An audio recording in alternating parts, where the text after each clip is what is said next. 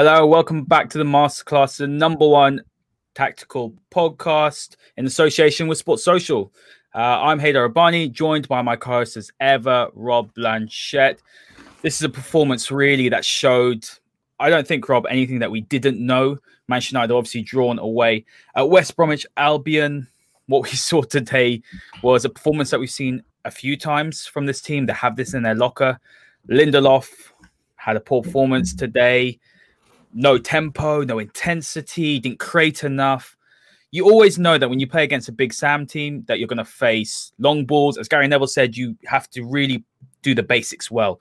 We're talking about fighting for the second balls, showing aggression, intensity, things we've spoken about in previous podcasts. Today was a physical test, Rob, and Manchester United did not pass it. Welcome back. What are your thoughts on today?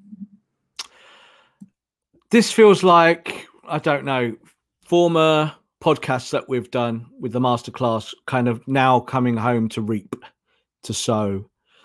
This Manchester United team, this is why I didn't get at all highest when they were going up the table and we're near the top. It's great to be at the top, isn't it? After 12 games, but who cares?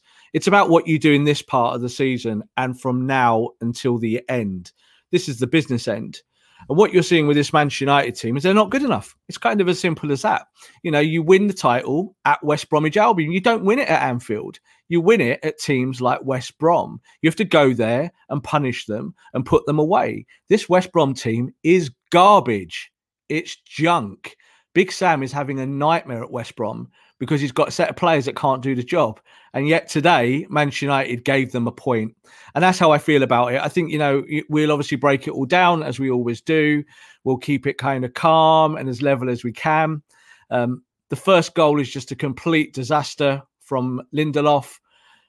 We'll talk about the ins and outs of how that goal came about and why it was given. Lots of people saying it was a foul. I personally don't believe it is a foul.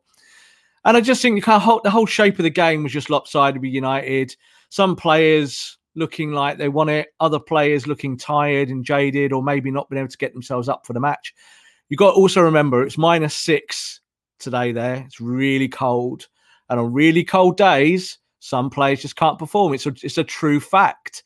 But you need at least 8 or 9 or 10 to take you on, don't you? That's what we say every week, is that you need players to play as a unit. And United didn't today. It was all very fractured.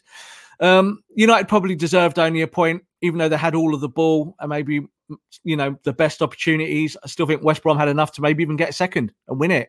And that is the most horrendous part of this performance, is that they could have lost this game. Absolutely, Rob. You look at the ticker across the bottom, you see some of the key stats. We only had 10 shots to West Brom 7. I mean, that says, we didn't create enough at all. I mean, let's start with the formation and we'll go on to the centre-backs, obviously. What we saw today, a 4-2-3-1, Ollie's preferred formation, McFred in midfield. We saw Martial on the left, Rashford on the right. We'll talk about that because we definitely need to break that down. And we saw Cavani up top. Guys, also, I want you to hear all your thoughts, whether you're upset, whether you thought it was on the players. I want to hear everything. But, Rob, looking at it, worst possible start today. Just within 90 seconds, Lindelof physically outmuscled by Dianja. And it was just United's backline falling asleep, not shifting out, staying too deep, and then just Lindelof getting bullied. There was too much space as well on the left. I mean, Gary Neville said something really, really brilliant, which was spot on. He was talking about United centre-backs compared to City's and Liverpool's. And he said that the difference between United centre-backs and those two teams just mentioned is that theirs are more alert, they're more aggressive, and they impose themselves when they're playing against strikers. And this is not the first time we've seen this. I said last week, that I'm not too sure, and I know you also mentioned it about the partnership. I'm not convinced about the goalkeeper centre-back sort of, foundation that we're looking to build upon. If we want to get to where we want to be and we want to improve as a side, can we carry on relying on this? I don't think that United are trying to build on this, on what we're seeing. And this is what fans have to sometimes let go of because we're emotional in the moment. We've seen bad performances from this defence before. We know that the record in terms of, say, we compare ourselves to Manchester City defensively, that it's not good enough. I think we've conceded as many goals as many teams in kind of bottom 6 of the division. So that tells its own story. But I think we have to kind of let go of the future, first of all, because I think Manchester United will go and buy a centre-back at some point. And we will also talk about Upamecano and obviously going to Bayern Munich. There is an impact on Manchester United with that transfer. But I also going to think you just have to call it as what we're seeing. And what we saw today in that first goal is that Lindelof is weak. He's weak physically and he is weak mentally. Now, in that moment, when he allows that to happen, now people saying he got a hand in the face, I don't care that he got a hand in the face. I'm not interested in that. Go and bully that defender. The first instance, when that ball goes wide, what does the defender know is going to happen? The defender knows that ball's coming in the box. So you have to get your positioning right. So he didn't quite do that, first of all. But then you've got to attack the ball. And if he attacks the ball, that goal can't happen. Doesn't matter how good the centre forward is or how good his movement is, he cannot meet that ball. And when you actually look at the replay, he's kind of stooping in front of Lindelof to kind of get his hand. Now, right, he's got his hand up. It's in Lindelof's face. But Lindelof is not a child. He's not a child. He's a 6 foot tall man. You know, he should be able to do better in that scenario. The truth is, and I don't like using words like coward and things like that, because I think those are kind of regressive terms. But in that moment, you've got to be brave. In that moment, you've got to just put your body on the line and say, yep, this bigger forward's going to go for the ball and I'm going to go for the ball and I'm going to do everything. It doesn't matter if it's the first minute or the last. That is the job. We see it with Lindelof all the time. He's easy pickings. He gets done in the channel. He's too slow. He makes bad decisions. He doesn't help Maguire in those scenarios. You see with Maguire with his positioning, they both then kind of play off each other and end up getting deeper and deeper and deeper and deeper. And then what happens? That affects De Gea. Then De Gea doesn't know whether to stick or twist. He doesn't know whether to go and help his centre-backs. Should I be going for the ball in the air? See, if De Gea knows these things in that moment, De Gea comes aggressively out for that ball. Or if you've got Henderson there, Henderson goes, my defenders are going to drop deep. I'm coming for that ball. But they don't ever know because they don't do it consistently. Sometimes they do it right and they hold the line, which is what they should have done there. And other times they get too deep. And that is all about being brave. And Ole said about this at the start of the game. Hold your line, hold your nerve and do your job. And in that first minute, they didn't do it. And it even happened in the second half. There were 2 or 3 times where they didn't hold their nerve. Maguire got done once with the centre forward on his back, and all he needs to do is kind of shepherd the ball to the left, and he falls over and asks for a free kick, and De Gea saves him with 2 really good stops. But it shouldn't come to that, Hader. It shouldn't come to these things. And it's the things we've seen all season. These are not new things. Even when we're winning, we're still seeing these things. So I think ultimately what it means is that new players will be brought in. United do need 1 or 2 extras. We know this. And they need to be in the key positions. They can't all be dream scenarios. They can't be dream signings like Sancho or someone who's 80, 90, 100 million. I know fans get turned on by that. You've just got to bring in the right player who does the job. Yeah, I completely agree. It's just looking at the sort of issues we see, Rob, they're repetitive. You know, this is not the first time Lindelof's been bullied. We know this about Lindelof, and it's happening again. I mean, there's a couple of questions asking why was Bailly not playing as well. I mean, do you think he was more, Bailly's not being fit. Bailly's not being fit. So again, right, this is not Football Manager. I say every week. You're not going to bring in players who are not ready. So you put him on the bench. You might need him if someone pulls a muscle and you need him for 10 minutes, 20 minutes. Then your guy is ready to do 20 minutes worth of work. Bailly's not ready. So again, let's put that aside because it's very easy to say what could United have changed. And I don't think today, starting wise, there was nothing really wrong. You know, there's nothing wrong with the selection. What's wrong is the execution. And it's the things that we see all the time. So I knew from the start of the game, Lindelof is in. Lindelof is your only option today because that's where United are in their development. And it means that he'll probably get bullied. And I said at the start of the game, I was worried because this is the kind of game where the ball's in the air and De Gea is not high on confidence. And actually, he saved United today. He got United a point there in that moment, made 2 or 3 really important saves. But you shouldn't be in that scenario anyway. It's up to you to deal with it. Like Harry Maguire, right? I want to talk about Maguire as well, right? In conjunction with this. Because Maguire, for the last few games and today, has been driving the ball beautifully. Yeah, Stepping into the pocket like a quarterback does when the space in front in American football, you step into the pocket, you close down that space, and then you get the offense up another 5 or 10 feet. That's how you do it. Now, he was doing that today, but still, he nearly made the catastrophic mistake at the end of the game. Yeah, because he's just dilly-dallying. It's ridiculous. I didn't feel sorry for him. He heads that ball, it gets saved, doesn't it? It hits the post in the 95th minute. So what? Go and win the game in the 85th minute, in the 75th minute, in the 65th minute. Don't leave it so late, because this is what happens. And I was thinking this all through the game. I thought this could be where you drop points again, because you've not managed the scenario as well as you should. Yeah, I mean, I was going to bring up Maguire. I mean, we saw the brilliance of Maguire, like you said, driving forward, trying to make things happen. I would argue in the first half, Rob, he was probably our best attacking threat. I mean, the way, especially for the goal, what you saw is Maguire progressing the ball forward, short, getting into a good area with a very, very good cross, considering it's just about to go into touch, and then Bruno with an emphatic finish. I mean, this is the issue, because you see this Manchester United side do some absolutely brilliant moments, but the rest of the game, Rob, no big chances created. West Brom had 2. This is a side sitting down at the bottom. I'm actually going to agree with your aggressive term, because I did say a couple of weeks ago intensity was an issue, but the aggression wasn't there.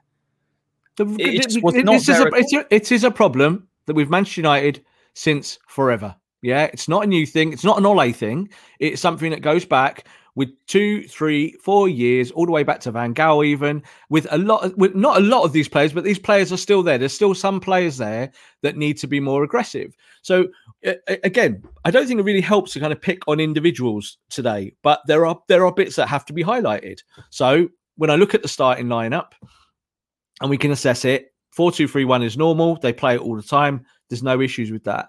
Anthony Martial cannot start games on the left. I can't say it anymore. It doesn't work. It's never worked. It hasn't worked for ages. What happens is that fans who either like him or dislike him judge him on the moments. So say today he gets the ball in the channel, Haydar. He comes in on his right, puts it in the top corner. We're sat here today doing a show talking about Anthony Martial's amazing goal. But it's the other 89 minutes of work that matters, that counts. So I'm also going to add to the mix there Marcus Rashford. So Marcus plays on the right today, and you could see that he's got this kind of staccato style that he's developing. It looks like he's playing hesitation. Another basketball analogy about around the rim, where you will stop, put your foot down. Why doesn't he put his foot through it, Rob? That's the frustration. Because he's an idiot. I'm going to put it out there. I love Marcus, but in that moment, it's idiotic. Put the ball, like you're just saying there, put your foot through it. Yeah, it's open for you. Get a shot off. You've got a beautiful strike on you. You can ping a ball, but he's trying to be too clever. And football is a simple sport at its essence. And then you get the kind of moments of magic around it. So even like today, another player I'm going to add to this because it's important is Bruno Fernandes. Bruno scored an absolute worldie today. What a goal that was to bring us back into the game. But you know what? Bruno was garbage. Garbage, garbage, garbage. 5-yard balls, 10-yard balls. Decision-making, wrong types of press. Not using the channel, not helping players around him. Rubbish, garbage. Now, it might well be that he's just tired. There's a lot of players out there now where it's going to start to impact on performances. And I think we saw that with United today. They're playing a West Brom team that's going to be physical. It's raining. It's -6 out there. It's really, really tough conditions that through a television doesn't translate. Yeah, if you go to games, pre-COVID, then obviously you feel it. You know what it's like, even as a fan stood there going, I really don't want to be here today. And some players do think like this, unfortunately. And that's how it felt with United. You think that first half, they couldn't really get ticking. They couldn't make it work. Then they had a bit of possession. Then they took the game over. Then they get back in. And you think to yourself, right, well, hang on. In normal times, you go on and win this game, don't you? You put a bit more pressure on and you create chances. You just said there, was it on the ticker below? We had 10 shots. We normally average about kind of 15 to 20 shots a game. Normally, yeah. And that's our kind of base level. But I think that shows that maybe without Pogba, you can't stretch the game. Pogba allows you to stretch the game either from the pivot or from the behind no one in midfield, Rob, to progress the ball. That was a big issue. But it's not as simple as that. It's not as simple as that. And this was going to be my bolt on to my point about Pogba, because this is not about the pivot. Right, this is not about Fred. It's not about McTominay. They're in there doing their jobs, Haydar. They do it, yeah. You don't have to progress the ball from the pivot. You have to progress the ball from those players who are in and around the box. Bruno Fernandes has to progress the ball. He has to make the right. I disagree with you. Probably, you've got to get the ball to Bruno Fernandes in the right areas. And Fred Do McTominay you didn't think do that Bruno today. didn't get the ball in the right areas today? I saw Bruno with the ball in the right areas pretty much the whole game. United played against a low block up the pitch. So your double pivot is not really as important in those moments. Yes, you'd love a beautiful 30-yard pass to feet from someone in the pivot, but that's not how you win the game. You win the game around the box and making decisions. We just talked about 3 players there, didn't we, in about a 2-minute spell? Marcus, Anthony, and Bruno. It's their responsibility. When they've got the ball, they were rubbish. They were poor. They didn't make good decisions. So this is why it's really easy to kind of look for the guys who get all the flack at United, the McTominays. You know, McTominay played hard today in a horrible set of conditions. Fred played hard today. Donny van der Beek comes on for 10 minutes, and I'm thinking, Donny, go and show what you can do for 10 minutes. I didn't even see him. Was he there? You know, so these players must take responsibility. Haydar, this is the way I look at it, because it's always a balancing act at the end of the day. But everyone has roles in the team, and if you're doing your role first and foremost, then we can't expect the additional bits. And so like when I look at the double pivot, that's their function. You know, when I look at Lindelof doing that, that's his function. Go and defend the ball. I don't want you to do anything else but defend the ball in that moment. If he does that, United probably win this game. Yeah, I agree. I agree in the most part, Rob. But I will disagree. I agree with the attacking players. None of them turned up today. It's their responsibility. They're not doing their roles to be creative. I mean, especially the 2 wide men were poor today. I thought Cavani was poor today, Rob. Not being able to play quick one-touch football. He charging around, not getting into good enough positions in the box, which is uncharacteristic for him. I mean, albeit the supply wasn't there, so you have to also bring that into consideration. The wide men we spoke about, Bruno, but I still think.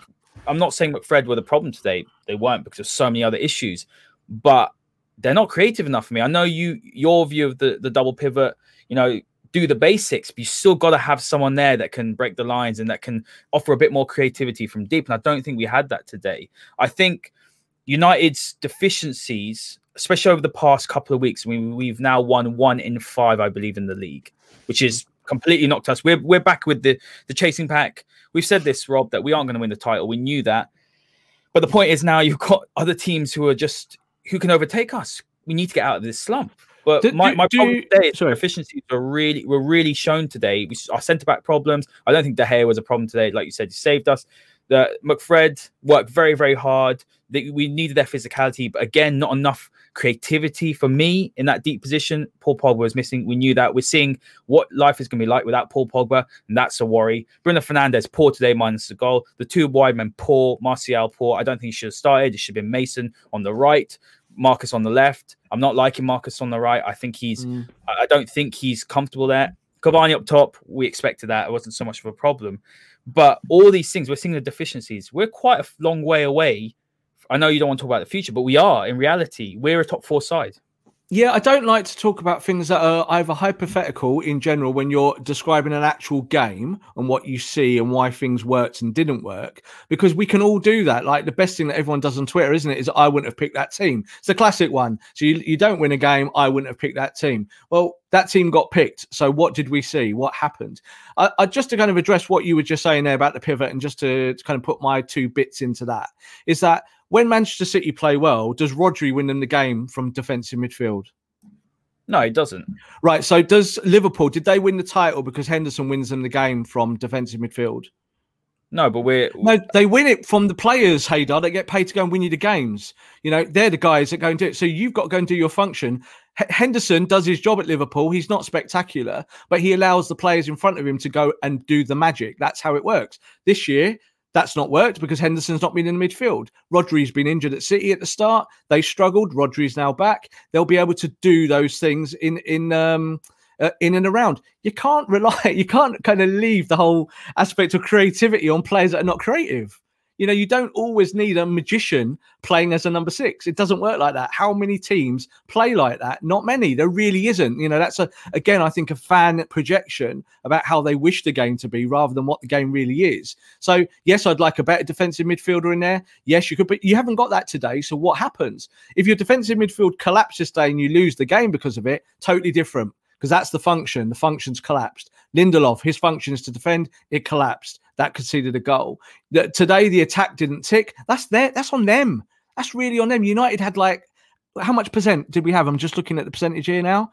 I think it was 76%. Right, we had 76% pretty much in their final third. Yeah, so that is nothing to do with Fred and McTominay. It's nothing to do with Shaw and Wan-Bissaka. They were kind of trying to get up and down. It's about your creative players. Bruno has to do more in these scenarios. And unfortunately for us, he's the guy who makes it tick. You know, if he's not ticking, United don't tick. Massive problem, that, Rob. It's a massive problem in futuristic sense, because if you don't fix it, then you don't go anywhere. Yeah, it's a massive problem today because you don't win the game. So fans feel it, it hurts, and everyone's got kind of spiky opinions about it. It's more important, Haydar, that people just do their jobs. Do your job in a game, and you don't have to do any more than that. So Anthony Martial got pulled today. Again, Ole's trying to help him by playing him, giving him minutes, giving him time. It doesn't work. So you have to put him on his backside. You have to say, don't play. Or what you do is you make a braver decision, which is what you won't like. I know this, but you put Cavani on the bench because Cavani can't play multiple games in a row. He's old. He's getting older. And you play your number 9 as your number 9. And then what you do is you change it later. You say, Tony, it's not worked. Now I'm going to give Cavani 25, 30 minutes to go and win me the game. That is tactically a better ploy.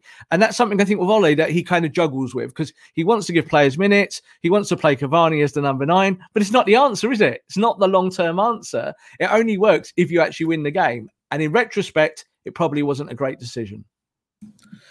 Rob, we've got quite a few comments here. Ura's got one here saying Ole must play Van der Beek. Now, something that I do want to pick up on. Hold on. Let me just hold on. Let me just talk about this point that I've noticed with this United team. Yeah, is that too many players want ball to feet. Not enough want to run it, create space instead of finding room. They all want ball to feet. Martial wants ball to feet. Marcus has got better at making off the ball runs, but ball to feet.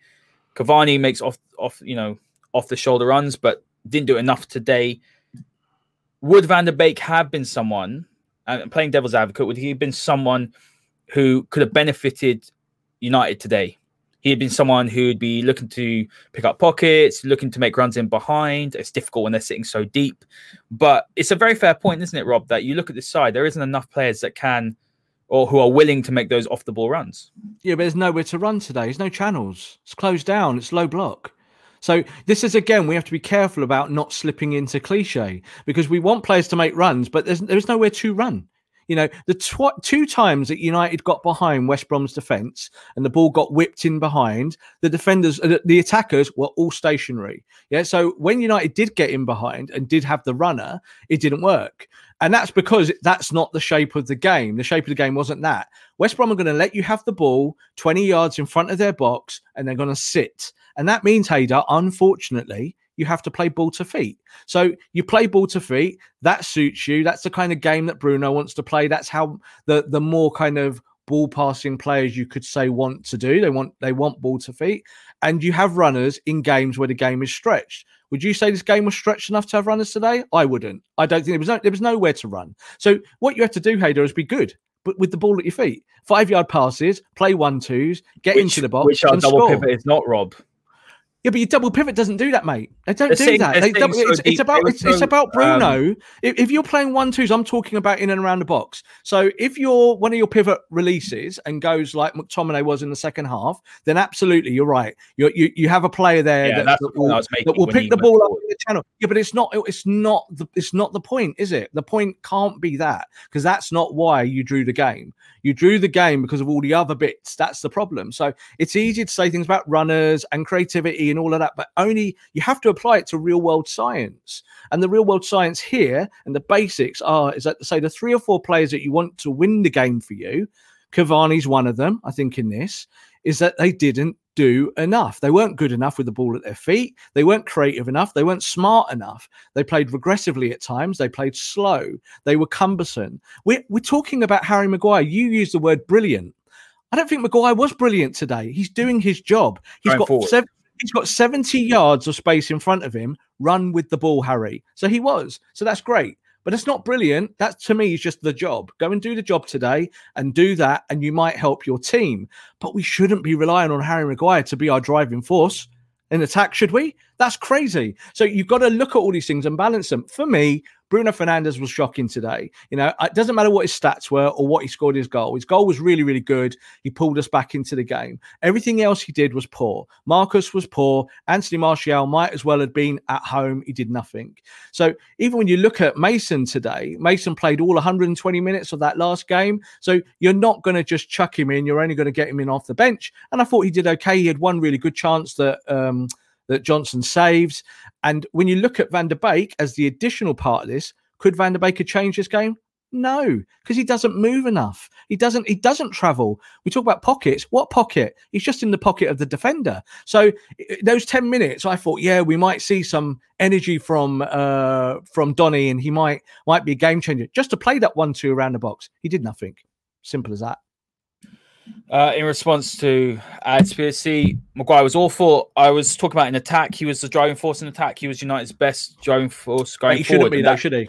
No, yeah, exactly. He shouldn't be, but he was. That's a fact. So that's an indictment on the forward players, isn't it? But yeah, totally. See, it's a forward's fault. I think Harry was thinking, I'm going to drive the ball because no one else is. No one else is, exactly. So he's driving the ball as the captain. He's trying to take responsibility. Even in that last moment, in the 95th minute, he gets that header. He is trying to take responsibility for his team. He's going, I wear the armband. I'm the one who's going to go and win this game for us. But he shouldn't be that player. You know, he shouldn't be that guy. It should be your forwards going, do you know what? We've not played well today. We're going to put our necks on the line to try and win this game. It didn't feel like that, Haydar. Second half, it got all a bit lax again. It's bad conditions. You just need to do enough to win. But United probably didn't do enough to win. 10 shots on goal tells you that the forwards were not at the races today. And that is the key stat out of everything. Yeah, and I don't agree. Lukesh has got a comment here saying if we took our chances in this game, there weren't any chances. We didn't create anything. No, yeah, we had it's no difficult. Big chances created. I don't think that, Rob, on today's performance, I don't think you can turn around and say, oh, we missed so many chances. Because I think that was a fair result. To be honest with you, they looked more dangerous than us, West Brom. Well, they could have won it. They could have won it all, really, to be honest. I mean, Rob, I want to address this question here from Gerard. Guys, get your questions in. We'll try and answer as many as possible. Thanks for all your comments. It's a really good engagement. Gerard's saying here, and we've had a few others as well. Jeffrey's asking the same question. Is there a mentality problem with our slow starts or coaching? I don't want to make excuses. I'm not. But as you said earlier at the beginning, Rob, the team's tired. Everyone's tired, by the way. It's not just Manchester United. We played twice a week. I mean, myself and Rob have been doing masterclasses twice a week since what? November, Rob? I'm not tired. I'm not saying I'm not tired, but I mean, what I'm trying to say is the amount of games. I'm talking about in relation to United. Is what I'm saying. Sometimes I am when I'm watching games like this, but I don't think it's to do with. I think mentality is part of it, but I do genuinely think that they're knackered, and unfortunately, when you're more tired, mistakes happen. But also, I think a massive problem, Rob, is that this happens too much. It's not like it's a one-off game. I do think these are repetitive errors, and I'm not going to put this down to coaching because I don't think there was anything wrong with these are individual errors, and you have to put it down on the players, unfortunately, for me. Yeah, look, whenever I see coaching issues, I always highlight them because I think you've got to. I think that's part of the kind of run, and certainly with my job, is that is part of it, is to say what you see and to say, is it the coach or is it the players? Sometimes it's both, sometimes it's neither, but you can kind of at least dance around those things if you've got the information at your fingertips. Today's not about coaching. It's 4-2-3-1. Everyone knows their jobs. Yeah. So this is what I also try and lean away from, is the kind of Marcus on the right thing. Marcus Rashford can play on the right. Yeah. He might not be as good as he is on the left, but he can do it. And what you're seeing there with him, and as I said about that hesitation step that he started to develop, is that it doesn't work. Like you said, put your foot through the ball. So that's what you have to do sometimes. Get the shot off and at least test the goalkeeper. So United didn't do this today. So when you look at Anthony on the left-hand side, you know that Anthony's got one trick. I'm bringing it in on my right and I'm curling it in the far side. So he doesn't do the other stuff. These are the issues, the repetitive side of what's going on with United. And you look at this kind of game, it was a game where you just needed to score one more goal. That's what it was. That should have been the mentality. Get another goal, make it 2-1 and finish the game. Play boring football, put it on the deck.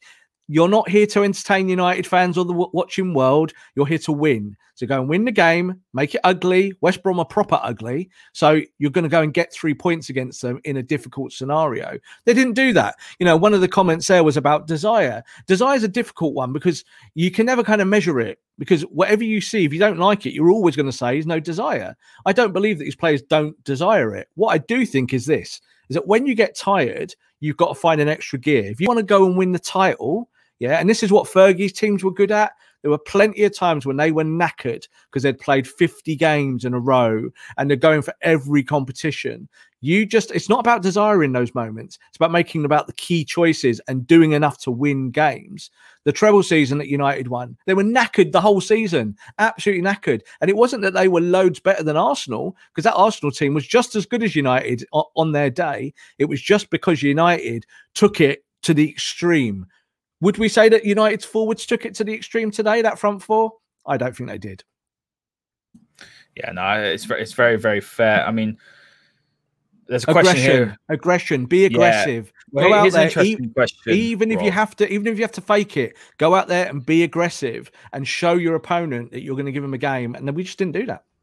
No, we didn't at all. Jonathan here, I wonder if this is a genuine weakness I'm guessing that's Ollie. There are simply players he will not rotate and seems to consistently play them into exhaustion. I think there is a bit of a narrative, Rob, that is appearing. And I think at times you can possibly say that it's fair in part that he does have his favourites. We've said many times, Rob, he plays Marcus until he broke his back last year. He seems to pick Lindelof more often than not. There are a few players that he doesn't seem to rotate. It's a squad game. There are players who haven't had as many minutes. I mean, I think quite clearly today for me, the most obvious thing was the intensity, and I think there was tiredness.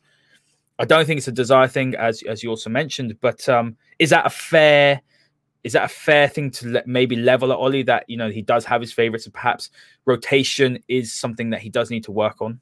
Yeah, again, I'm not going to lean on that word favourites, because managers don't think like that. They pick teams to win. They're not going, do you know what? I like Marcus a little bit more, so I'll give him games. He truly believes that he hasn't got a better option than that. That's why he picks Marcus. And let's be honest, that's probably the truth. We might not like it. Like I saw someone there saying about Mata. Do we think Mata today helps the tempo of this game? Probably not. So, it's all very good about having alternatives, but the alternatives have got to be viable. So I don't think that Ole has favourites per se. I think that he might look to players to give him better control in games. Am I playing Bruno today, or am I going, do you know what? Bruno's tired, so I'll play Van der Beek. Van der Beek, who's not running around, not doing the stuff I want him to do, and not bringing it. So that's difficult, because how do you rotate? When you look at Ole's selections, he's rotated a ton this season, an absolute ton, both from the bench and both from his starting lineups. And he has done that. You look at like Tellez, who we say hasn't played many games this year. I think he's played about 20 games. So, overall. So they've all had minutes. I think Van der Beek's 25 games this season or something like that, or onwards. It's not that they haven't had chances to impress their manager. It's just that they probably haven't done it for him. And that's not about favouritism. We must be careful about the terminology we use with football. As Jonathan says here, it's more likely to do that. More likely that he trusts players. 100%. Just better way of putting it. The right word. I mean, Rob, let's go into that Mata thing a bit more, because I have been wondering. The reports are coming out that he hasn't trained for 4 weeks. It looks like he is going to be on his way out. But have you heard anything regarding Juan Mata? I mean, is there a reason why he's not been selected for matchday squads? Because I still think he could offer something. He's got a good brain. Personally, I mean, I'd be, if we had to bring someone on to unlock a defense, Juan Mata would be my choice of player. No Paul Pogba as well. So, you do need someone with a bit of a guard who can pick the lock. And Juan Mata is that player. Whether, we do know that his legs probably have gone a little bit, but he still has something to offer. Is there any reason why he's not been making the matchday squad? No, there's no reason. And the whole point of it is this, that he is an aging player, and he's a player who's probably going to be on his way out of the football club. So if you're trying to create your squad system that you'll take from this year into next, and you believe that certain other players, maybe younger talent or players who are on your fringes, deserve more time and they're going to sit on your bench, and Mata isn't that player for the future, what do? You leave him out. That's what you do. So I don't look at this game and go, Juan Mata would have changed this for us. He wouldn't have done. He just absolutely would not have done. There's no way about it. It's about the players who are out there just finding that moment. Bruno found one moment today. He scored. That's why we love him. That's why he's been lauded, because he has got that talent to be able to make a one-moment decision to get you back into a match or to win you a game. But I don't look at this and say, oh, do you know what? Wamatta's the option here. I think you could argue that you could have played Mason on the right. You could have played Marcus on the left. You could have left Tony out. You could have played Tony as the 9. Like I said, you could have dropped Cavani to the bench. That would have absolutely boiled the blood of everyone on Twitter. But you have to be brave to make those decisions. And I think the easiest decision at the moment, you might disagree with me, but the easiest moment, if I'm a manager of Manchester United, is the selection of the double pivot. I pick those 2 players because they're going to do the job for me every week. I don't care if they're sexy or not. They are going to work and grind. So you pick them. So for me, they are the starters. That I look at the team and I could play around with the front 4, and I could play around with who's the striker, and I could look at channel runs, and I can look at second wave possessions and my press and my second wave press and all of that stuff that goes with it. But the player I'd start at the moment, number 1 for me, is Luke Shaw. Luke Shaw at the moment is still the best player in the team. Number 2 and 3 is those 2 guys in the double pivot. Everyone else, and Bruno maybe you would say is a starter, everyone else has got to earn it week to week to week to week in training and whatnot. And I think the problem is with Donny van der Beek, touching back on that again, is that he has not shown enough for me. And I don't watch him train. I'm not there. I'm not privy to that access. But United believe in him, but the moments I've seen him play in those 20, 25 minutes, coming off the bench primarily, of course, he's done nowhere near enough. 10 minutes today, he had a chance, even just to get one good chance off Haidar as a second-man runner, and he did it once. He kind of got to the box and gave it up. It didn't work for him, and you think, oh, it's soft, it's poor. It's just, we need more from him. We have someone who disagrees about Luke Shaw. His name's Weird Stuff. No offense, I believe you're wrong, completely wrong on Luke Shaw. Do you want to counter that? I'll just say that everyone is allowed to agree to disagree. I think Luke Shaw on form is the best left back in the Premier League. I think that's been reiterated by certainly more people than me. Everyone can have their own opinion on it. I think today Luke Shaw was aggressive. He was driving the ball still. And there was that time in the first half where he was the only player in the team with Maguire driving the ball. Yeah, he was the only one. He was the only one going, I'm going to go on the outside and I'm going to go on the inside. Now, he's a fullback. Yeah, that's his job. He has to do both and defend. And there was nothing about his game today that I thought, oh, actually, that looked off today. I think he's slowly but surely improved. He isn't the problem in this team, no doubt about it. Not at all. Absolutely not. And Rob, we've got a question here from Elusif saying, why not Van der Beek and McSauce in the double pivot? I mean, let's actually. I mean, look, we didn't do a masterclass after the West Ham game. Van der Beek played. Van der Beek did not take his opportunity. You saw a lot of comments about Van der Beek saying, "Oh, well, if he had a wide creator, he would be better," and all this sort of things. But at the end of the day, Rob, as it stands, Van der Beek doesn't get into his team. Van der Beek can't play deep in this team because 1, he doesn't hold his position enough, and 2, he's not a progressive passer of the ball. We've said this many, many times. He's not a Paul Pogba replacement. He's not someone that's going to pick a pass. We've said this many, many times. And also, I think why he's struggling when he comes in at number 10 is that Bruno Fernandes makes things happen, right? He's on the ball. He's creative. He drives forward with it. The whole system is built around him being the creative force. Van der Beek isn't someone who, like we said, is creative on the ball. He likes to peel wide. He likes to make these runs. When you take Bruno out the side, you bring Van der Beek in. They're not like for like. So the whole system essentially, I guess it kind of stalls when Van der Beek's playing. What were your thoughts on Van der Beek the other night? Just quickly to touch on it and explain why he isn't going to be starting and why right now, he's not going to play deep. I thought it was garbage in the FA Cup. And I mean that politely. Again, in those scenarios, go and take your chance. The team is shaped around you. Like you just said there, Bruno and Donny are not like for like replacements in terms of their stylistic qualities or what they can do on a football pitch. However, the roles are. If you're going to play that role, you better play it as well as the other guy in the team. Yeah, you better show that even if you're not as good as him, and I don't think Donny van der Beek is as good as Bruno Fernandes, of course not, but you've got to go and show that you've got some value. And what you're seeing in these games with Donny is that when he either plays as a front from the start or comes from the bench, he is a passenger. Now I don't think that he is like thinking, I'm not. I don't want to play well today or anything like that. I don't think it's about passion or determination or any of those things. I just think that English football was a really hard sell for him. You've got to run in like today. It's -6 in the pouring rain in the Midlands of England. It's not the nicest place to play. Now, let's be honest. The Netherlands is not particularly climatically any different to the UK. So that's not the issue. But on a day like today, you come on for 10 minutes, you better run like a dog. Yeah, this is England. You've got to run. You have to run. If you don't run, Bruno worked that out from day one, didn't he? I'm here. He worked hard in Portugal anyway, but I'm here and I'm going to run and I'm going to run games and I'm going to show you that I can do it from the press and also in possession and out of possession. I think Donny is a problem in possession, and I think he's a problem out of possession. Just to answer the question about the double pivot, we saw very early on in the season, and all our viewers can go back and watch the early masterclasses. They're all available here on YouTube. You can go back, and we talked about the games that Donny played in the pivot, and he was nothing short of a disaster in those games because he cannot cover the ground and he cannot show the aggression to do that job.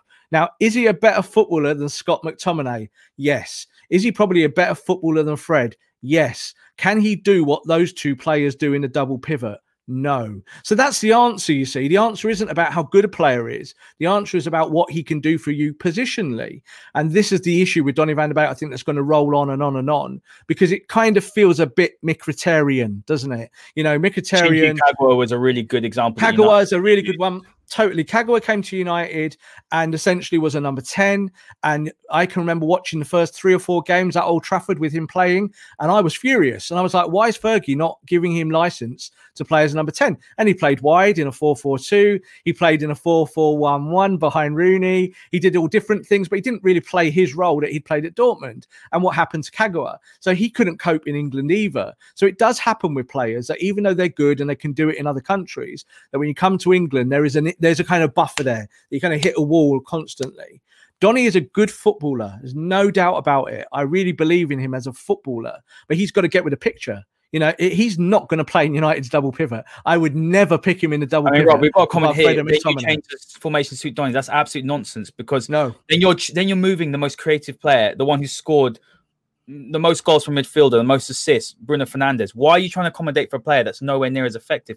Ajax wouldn't do that. Ajax wouldn't do that for Donny van de Beek. So why should Manchester United? It's nonsensical. Again, I think one of the comments on the commentary today was, it must be difficult for such a big signing to sit on the bench. Donny van de Beek costs 35 million. He is a normal signing. He's not a big signing. Yes, you want him to perform. Yes, you want him to integrate. Yes, you want him to impact. But it's not signing Paul Pogba for 80 million and put him on the bench. There's a difference. So I think sometimes people have to calm about that. I put the whole of the emphasis on the relationship between the manager and the player. It's like that relationship has to take the player to the next level. But the responsibility is Donny's. When he's on the pitch and he gets 10 minutes at West Brom, Donny, go and win the game, either with a pass or with some aggression or something beautiful in the moment that people can then kind of clap their hands at afterwards and say, you deserve more minutes. He doesn't deserve more minutes as it stands. It's just a simple truth. And the comments saying, let's change the double pivot. There's no one to sit and play deep. That Ollie's got at the moment, he hasn't got a recognised defensive midfielder, or he has, but that's Matic, and he's finished as far as I'm concerned. Rob, He can't go and play you more than one game a week, and when he has played, he hasn't nowhere near hit the heights of the end of last season. You're limited in what you can do. What's going to provide the most solidity? We got smashed by Spurs. He's going to go with McTominay and Fred. I do think, Rob, though, that if Pogba hadn't got injured, I know this is a bit like, maybe a bit of fancy football, whatever. But if Pogba hadn't got injured, I think Ollie was moving towards McTominay and Pogba in that double pivot. I really do think those were the two. Personally, that's what I think. That's what he was doing. I don't know if he's moving towards it. See, I think this is visceral. It's a visceral question. You play the double pivot that fits your opponent. You're not moving somewhere where it's a philosophical debate. Where do you play Pogba? It's a philosophical question, or is it a question about position? So I look at it like this. You're right. I think like today, Pogba's fit. He probably plays in the pivot. You play him because you want a little bit more football out of there. But it's not the bit that wins you the game. Not really. It shouldn't be. So I think when Ole looks at it, he's looking for runners today, work rate. He's looking for people to bust their guts. And some did and some didn't. And there might be varying reasons for that. There might be that players are not fit, that they're not dialed in. You might have Martial, who's just not confident enough at the moment. Maybe he's fallen off the edge a little bit. Bruno might be knackered. Marcus might be all over the shop. You don't know why things are as they are. All you can do is call what you see. Yes, we'd have been better with Paul Pogba today, but again, that's a kind of it doesn't help, does it? It doesn't offer any salient comment on what we saw today. It doesn't help Man United win football matches. Paul Pogba is not going to be at the club next year. He is not going to be at Man United. We have to get used to a life without Paul Pogba. That's a shuddering thought, Rob, if I'm being completely honest. But it's the truth, isn't it? Like, we have to look at the truth. He's going, and the reason why he's going is kind of two or threefold, and we've talked about it a lot. He has ambitions. He feels he can go and win trophies somewhere else. He does believe in the United project and what's going on at the moment, and there is a small, tiny chance that he stays. But I don't think that you rest your hat on those things. You go and look for the next player that takes you to the next level. And for me at the moment, United's problems are striker. That is an issue for me in terms of maybe next season, centre-back, and then a midfielder that can do a little bit of everything. Not a defensive midfielder, but a midfielder that can travel, that can keep possession, that can be tidy, that can get you up the pitch 10 yards without you blinking. That kind of player. And you won't find another Paul Pogba. There isn't another one in world football. You might have to go and get an Ndidi. Yeah, you might have to go and get someone like you might have to go and get a Neves. There are players out there who are not superstars who will help you a ton, and they might take you from, say, fourth in the table to close to first. And then you get that little bit nearer to being a championship contending team. We're not there yet, which is why I've never been too high on the league position. Yeah, very fair points. My last point, Rob, on Van der Beek, I will say as well is that, and I did say it, and I do believe this, that I think doesn't fit the system. And unless he adapts, we're not going to adapt the whole system to him. Unless he adapts, and he has been given opportunities to play, but unless he does that, his future will not be at Manchester United, his long-term future. I really do believe that, because I'm not sure he's cut out for Premier League football. But then we've seen with Fred, obviously Fred's come in and he took a year to adapt. So you've got that to also sort of look at. But I do think that Fred wasn't a system problem. It wasn't that Fred wasn't fitting. Fred just wasn't adapting. But I just don't see where Van der Beek fits in unless he adapts his game. Yeah, I totally agree with that. And I think that there is multiple scenarios that will play out here when we talk about where Van der Beek goes, because he has to adapt to England. Yeah, so let's forget systems. Let's forget Manchester United. I don't think Donny van der Beek plays well at any English Premier League team at the moment, because it's the country, it's the style of football. It's tough for him. He runs around on one track. He doesn't play fast and slow. He doesn't really sprint. He just kind of keeps a very Dutch flow to his game, which is fine. Many Dutch players have done brilliantly at Manchester United and in the Premier League in the past, but you must be effective. And Donny van der Beek is anything but effective. So these are problems for him to solve. What I do think might happen, and I think that this is realism now, is that if someone comes in and gives you 20 million for Donny van der Beek in the summer, and you're looking for an Ndidi or a Neves, or you've got the Pogba money burning a hole in your pocket, there's every chance that you get rid of both, that both go together, and you go and put all that money into one player who will play, say, 40, 45 games starting a season, because Van der Beek isn't doing that. And Ollie might look at that and say, right, that's what I need. I don't need someone in my double pivot. I don't need a defensive midfielder. I just need a bloody midfielder who does the job, and we know that Pogba does when Pogba's clicking and he's doing all the things that we want him to do, all those Paul Pogba things. But you can see that Donny, that's not the case. And I think the same with Juan Mata. Like, he's at the end of his time at Manchester United, and he might give you a game where he takes you to a victory, and that would be great, but it's not the long-term solution. And Ole has to look at long-term solutions in the position, not just look for, say, fantasy football or look at devil's advocate. Devil's advocate will always tell you that another player would have done better. It doesn't help. Yeah, we'll move on from that topic, Rob, and we'll talk Upamecano before we go. Okay, we'll do that. Let's talk about Upamecano. Obviously, Bayern Munich have got a fantastic deal. Looks like 42.5 million euros. No surprises for me, Rob, if I'm being completely honest with you. We've seen the reports coming out. We've discussed it on the show before. We've seen the reports coming out over the last couple of weeks anyway, saying Manchester United's interest has shifted. We've discussed what sort of centre-backs United to be bringing in. Are you at all surprised that Upamecano has gone to Bayern Munich? And what do you expect United to do with the centre-back position? Because I think it's evidently clear now United have to buy at least one centre-back. I'm saying at least because I think, possibly you might need to go in and get a Ramos, let's say, with a Pau Torres, as we've spoken about before. Yeah. I said on this show, again, that Upamecano probably wasn't coming to Man United. I said it for months. So no surprise. Bayern were always the favourites, and the second favourites were Liverpool. If he was coming to England, he was going to Liverpool. Liverpool decided that they knew Upamecano wasn't coming to England, and what did they do on transfer deadline day? Oh, they went and bought a couple of centre-backs. So all of these things they're not secrets, but they're in our industry and in our domain. We hear about and we know what clubs are thinking. It's kind of simple. Manchester United do not believe that Upamecano was really coming to them at that point when we assess his buyout clause. And of course, now we do know the truth. So we know that he will be staying in Germany. What do United do next? Well, I think that the players, their performances will dictate what United do next. So I think Ole will be today on the bus going home, or on the train probably from West Brom up back to Manchester. And he will be thinking, what do I do with the problem that is Victor Lindelof?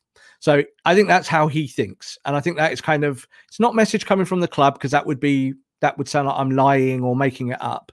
But it's quite common practice that United know that they need to strengthen their defence. Yeah, that's why they brought Tellers in the first instance. But this is why when you look at the centre-backs, they've been kind of jostling with the dilemma. Is it Tuanzebe? Is it going to be Lindelof? What do you do with Maguire? Well, I don't think Maguire is undroppable, but the first instance is that they will try and find someone that helps him. He's a problem for me, Rob. He's not a lot. Well, this is the thing. He might well be the problem. But if you decide, Hader, to commit, you got to commit with it. You got to say to him, right, do you know what? He's on a big, long contract, and you're not going to get... let's say tomorrow you said, Harry, it's not working. See you later, mate. And then you go to the real world, and the real world says, well, you might get 40 million for him. That's bad business. So what you try and do is you try and make it work. So the first thing you do, of course, is you move Lindelof out. So that is, I think, the logical step. Lindelof's had good performances this season. He's not been as bad as he has been in previous times. I think he's recovered some of his confidence. But what you saw today is that as a core centre-back in the Premier League, he is not good enough. He's not physical enough. He's not quick enough. He doesn't make decisions. So what do? I do think we are coming closer to a scenario where Sergio Ramos joins Manchester United. So Sergio Ramos is going to be looking for a deal. Sergio Ramos is probably not going to get it at Real Madrid. There is talk that Real are working on it. They don't want to lose him. They would rather keep a generational centre back who is absolutely a darling of Los Blancos and all of the fans there, the Madristas who love him. And that would be a kind of happy ending. He kind of gets his deal and it's all great. However, Real Madrid are not in a good place themselves at the moment.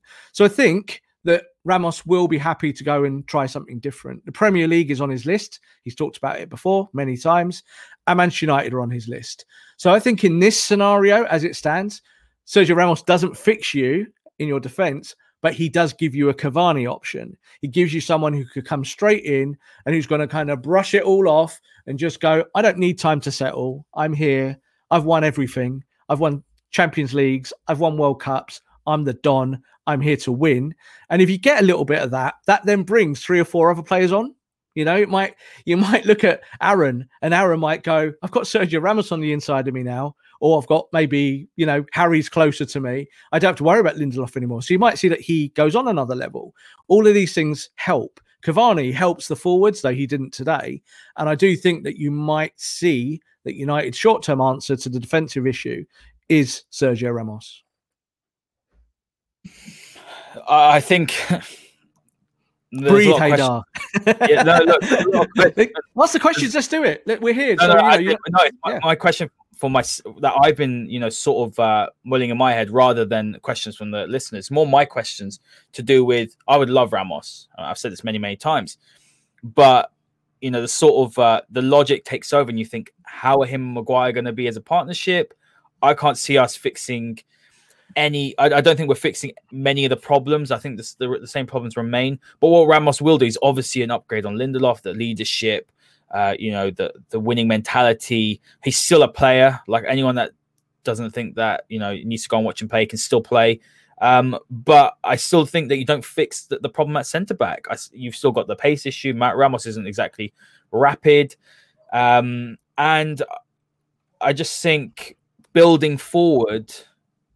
If United were going to do Ramos plus, like we said before, Pau Torres, I completely understand that. But I'm not too sure that you're fixing the real problem. And it comes across, I think, as that United are just trying to plug the gap for a year, which is probably what they're trying to do, obviously, with the pandemic and the money situation. But sometimes you've got to plug the gap. That's what you have to do. That's why in this last transfer window, when United fans are up in arms about the signings and going, this doesn't work for me because we haven't got Jadon Sancho. Jadon Sancho would not have Manchester United at the top of the table this season. It's not true. He would have helped United, but that's not the real truth. The truth is that Cavani's the guy who's helped United get in that top 1 or 2. And he's a veteran and he's a short-term option. So sometimes you just have to kind of chip away. And I look at it like this. Sergio Ramos, for me, I'm not the biggest fan of his, being honest. I think that he's aggressive. He is a winner. He's proved it at Real Madrid, no doubt about that. But when I kind of look at it, what do United need? They need a little bit of leadership. They need a little bit of savvy. They need a little bit of brain. They need a bit of muscle. All of those things come from Sergio Ramos. Can he do it for you for a year or two? I've got no doubts about that. I think he could. And that then allows you to do what? It allows you to develop Tuanzebe for another year or two. It allows you to develop Mengi. I still think Mengi is the long-term answer. And he might be your Varane or your kind of player who's going to be in your defense for 10 years, your next Rio Ferdinand or whatever. But it means that then you're not rushing it, Haydar. There is no one in world football at the moment. Pau Torres, I would love. Let's go and get Pau Torres. He's got a buyout clause. But you know what? Pau Torres has never played for a big club either. So there would be an adjustment period there. So I think when you look at the answers, there isn't that big £80 million centre-back out there. And the one that's probably at the top of everyone's list has just joined Bayern Munich. So because he's gone, you have to forget about him. You can't kind of cry and go, we didn't get Upamecano, even if he's great next season. You have to work with what you got. And I think that Ramos and Torres would take United on another level. I think those two players would take United to another level. And then you say the challenge is there then, isn't it, for the forwards to say, do you know what? We spent the money on the defence and you guys better go and keep scoring goals because if you don't, we're in trouble. If we get a forward, I think at the moment, I would rather have Haaland than Sancho, though Sancho's form has dramatically improved recently. Yeah. Funnily enough, innit? Sancho now thinking about getting out of his football club has started to play really, really well. So it happens. I was saying shocked by about 20 million. I saw people saying happens all the time, 20 million is nothing. That's a huge amount. In hindsight, United have done the right thing not buying him last summer. Not many times we say United done the right thing. I mean, the money was just was too high, to be honest with you. I really like Jadon Sancho. I'd absolutely love him in the summer. But the way you're looking at it right now, I think Mason's had a nice resurgence on the right. He's looking more creative as well. He's added his crossing ability improved his game. He's cutting in nicely. He looks like he's bulked up. He's gonna be better. But I mean, it depends how you look at it, Rob. You might decide that actually next season you're going to move Mason to number 9. Then Sancho is definitely the right option. But if you're not going to do that, if it's too soon and Ollie doesn't think it's the right thing to do, Haaland is a one. I mean, I saw a couple of debates, about Harry Kane or Haaland. I think while I love Harry Kane, I think it would be a bad move for us. Not because he's a world class striker. He's the best striker in the league, but because I think if you're looking at longevity in the long term plan, Haaland gives you more. I would never say, I would never say no to Harry Kane if tomorrow the magic fairies around Old Trafford sprinkled some dust across and said, oh, Harry Kane's turning up at Man United for 150 million or whatever. Yeah, then you kind of go, oh, right, okay, let's give it a go. If I had a choice between Haaland and Kane, I'm picking Haaland every day of the week. Why? Because Harry Kane is made of paper. He gets injured 3 times a season. That would be the disaster for United, having to rotate because your primary striker has pulled yet another muscle, again, another week, and he's out 2 to 4 to 6 to 8 weeks. That's not what you want. I do think Harry Kane's a great player. I think he's the archetypal modern false 9. He can play as the 9, he can drop, he can join, he gets assists now, which is what he's added to his game.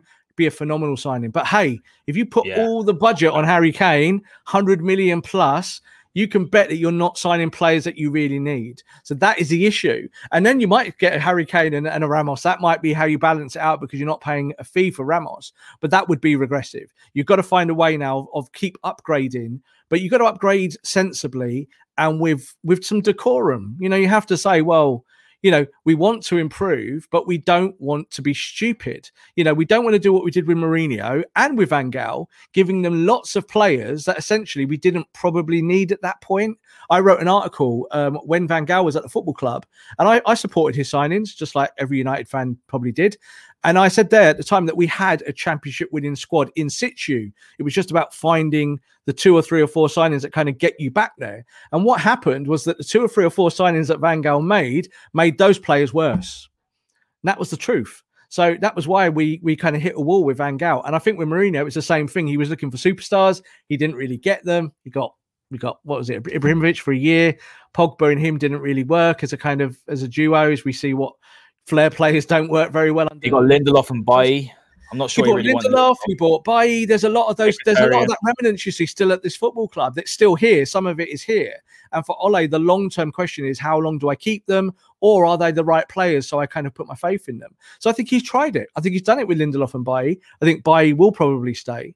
But if you buy Torres and you buy Ramos, then you're much happier, aren't you, at selling Lindelof and Bailly at cut rates and just say, right, get rid 15, 20 million out the football club. You know, we've made a little bit of money back there. That is important. That 20 million from each player, we'll put it in the pocket. That pays some wages, and then you move forward. I think that's what will happen at United. I think that's where the next transfer windows will go. So that United will look for cornerstones a little bit more and take the play. They've learned from Bruno. They've looked at Bruno and they've gone, we need cornerstones of players who will come in and are not necessarily superstars. They don't have to be well known. They don't have to sell shirt numbers here on the back. What's important is that they actually play some good football. United have still got some players that don't actually do that. Yeah, spot on, Rob. There's a few names we're throwing around. Koundé is one. It seems that his release cost 90 million. So I'm not too sure. I mean, he's a fantastic player, but not to obviously be a little bit silly here, but you know, he is about 5'10", so I'm not too sure how he'd work in the Premier League. It is a bit of a problem, but you know, he's got the pace. You put him next to Maguire, it could be a nice partnership. Fabio Cannavaro was a top centre back, Rob, and he was about 5'9", wasn't he? So, and people are saying Fofana as well. Again, Fofana, Leicester scouting team is fantastic. I do think United, should have been looking at the Fofanas of the world because it was quite obvious the talent he had. But you know, I think Leicester are. Yeah, they probably are. That's why we signed Diallo's and stuff and people like that. But you're looking at Fofana, Rob. He's going to be another £80 million player if you're trying to get him. But Rob, I want to finish with this question. So Greendale's asking it, and then NZZ as well. I'll go with NZZ. But generally, how many funds will be available to Ollie to strengthen this summer? I mean, that's $1 million question. It's really, really tough. And the improvements needed are in key positions and need to be the right profile, not third or fourth choice. And Green Devil sort of couple that with that question, Rob, why are we always 3 or 4 signings away every summer? Because that's football. You're always, if you're not where you want to be, you're always signings away. So it can, you know, sometimes you're really far away. And I think we realized that again when we ran the Van Gaal period and the Mourinho period, is that even though we were buying players, it was poor recruitment. So you're further away than you want to be. However, I think that cliche does apply to this team. I think if you get 2 or 3 of the right players in where you are today, a team that hasn't been defeated on the road for a year in the Premier League, that's a good statistic. You want to beat West Brom, of course, and you need 3 points. But that statistic is still a real world statistic that applies. So you're doing something right. You've just got to kind of do some more things right to get you there. And that comes with quality recruitment. You might find in the second half of the season, as that Ole kind of shakes it up a little bit, positionally, he might see something that will help United move forward. That might be in the pivot. That might be in the forward line. I think it's more likely going to be in one of the wider positions. I think you got to stick with Bailly if he's fit, but I think the issue is that he's not fit, so that's a problem. So what happens? It defers to Lindelof, doesn't it? So Ole has some faith in those guys, but I'm telling you this, Ole will be having less and less and less faith in Lindelof as the weeks and months go on, because this title challenge has stalled because of kind of the same problems, the same issues that we've all talked about for a long time. I think United are, you know, we can get those 3 signings. How much money is going to be made available? If United get in the Champions League, so we finish top 4 this season, Ole will be given money and time. if United come fifth, Ole won't be the manager next year. He'll be sacked. So I think that's the truth. That's where everything is balanced in terms of where we are in transfer markets. And I do think that there will be significant funds available to go and get players that make you better. And that's all we really need. We don't need to hear numbers of 300 million, 400 million, 500 million. United have tried all of that in the past. It's about signing the right players. If Diallo is the player that takes you on, but you're patient, then go and buy a Diallo. Go and buy someone like Ahmed and have faith and do it that way. Or do you see someone who kind of is a ready-made Bruno Fernandes, kind of mid-20s, ready to kind of take the league by storm, but maybe he's a bit of a sleeper hit in Europe or in South America?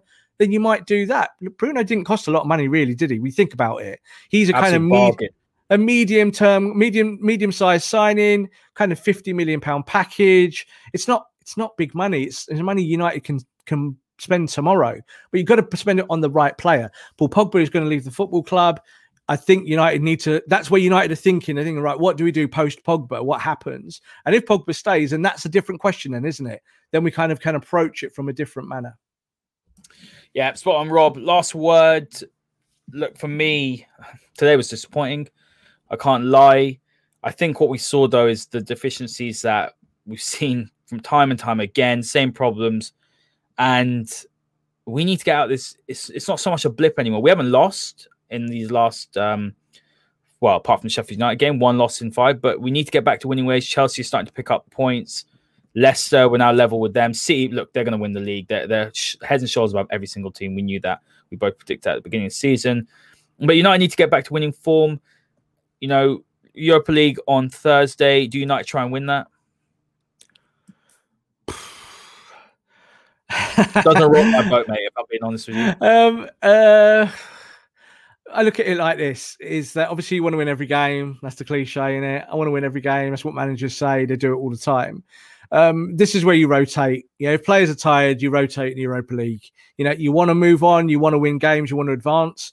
But it's just not what's important. And also from what you were just saying there about what other teams are doing, Chelsea this, Leicester that, it doesn't matter to me. You concentrate on yourself. Everything is about what goes on your training ground and on your football pitches. And it's about you getting better, because do you know what? If you get better, you'll beat all those teams. Don't worry about it. If you improve, you'll have the confidence, you'll have the skill, you'll have the technicians to go and beat football teams, whether it be Chelsea or Leicester, whoever. I think that United are a top 4 contender. I thought that 12 months ago. I'm not convinced that they are any closer to Manchester City this season at all. Can they keep pushing City? Yes, they can. But drawing these games is almost as bad as defeats. You drop 2 points in a game that you should get 3 in, then it's kind of a defeat. It really is. So like today, they're not going to go, well, we gained a point at the Hawthorns. So what? It's about you being the best that you can be and beating those teams. Outside of the top 10, you have to beat everyone. I keep saying it. It's the same thing. Go to the Hawthorns, be aggressive, win the game 1-0, 2-0, 3-0, ugly. Doesn't have to be a classic. And you get the points. That's professionalism.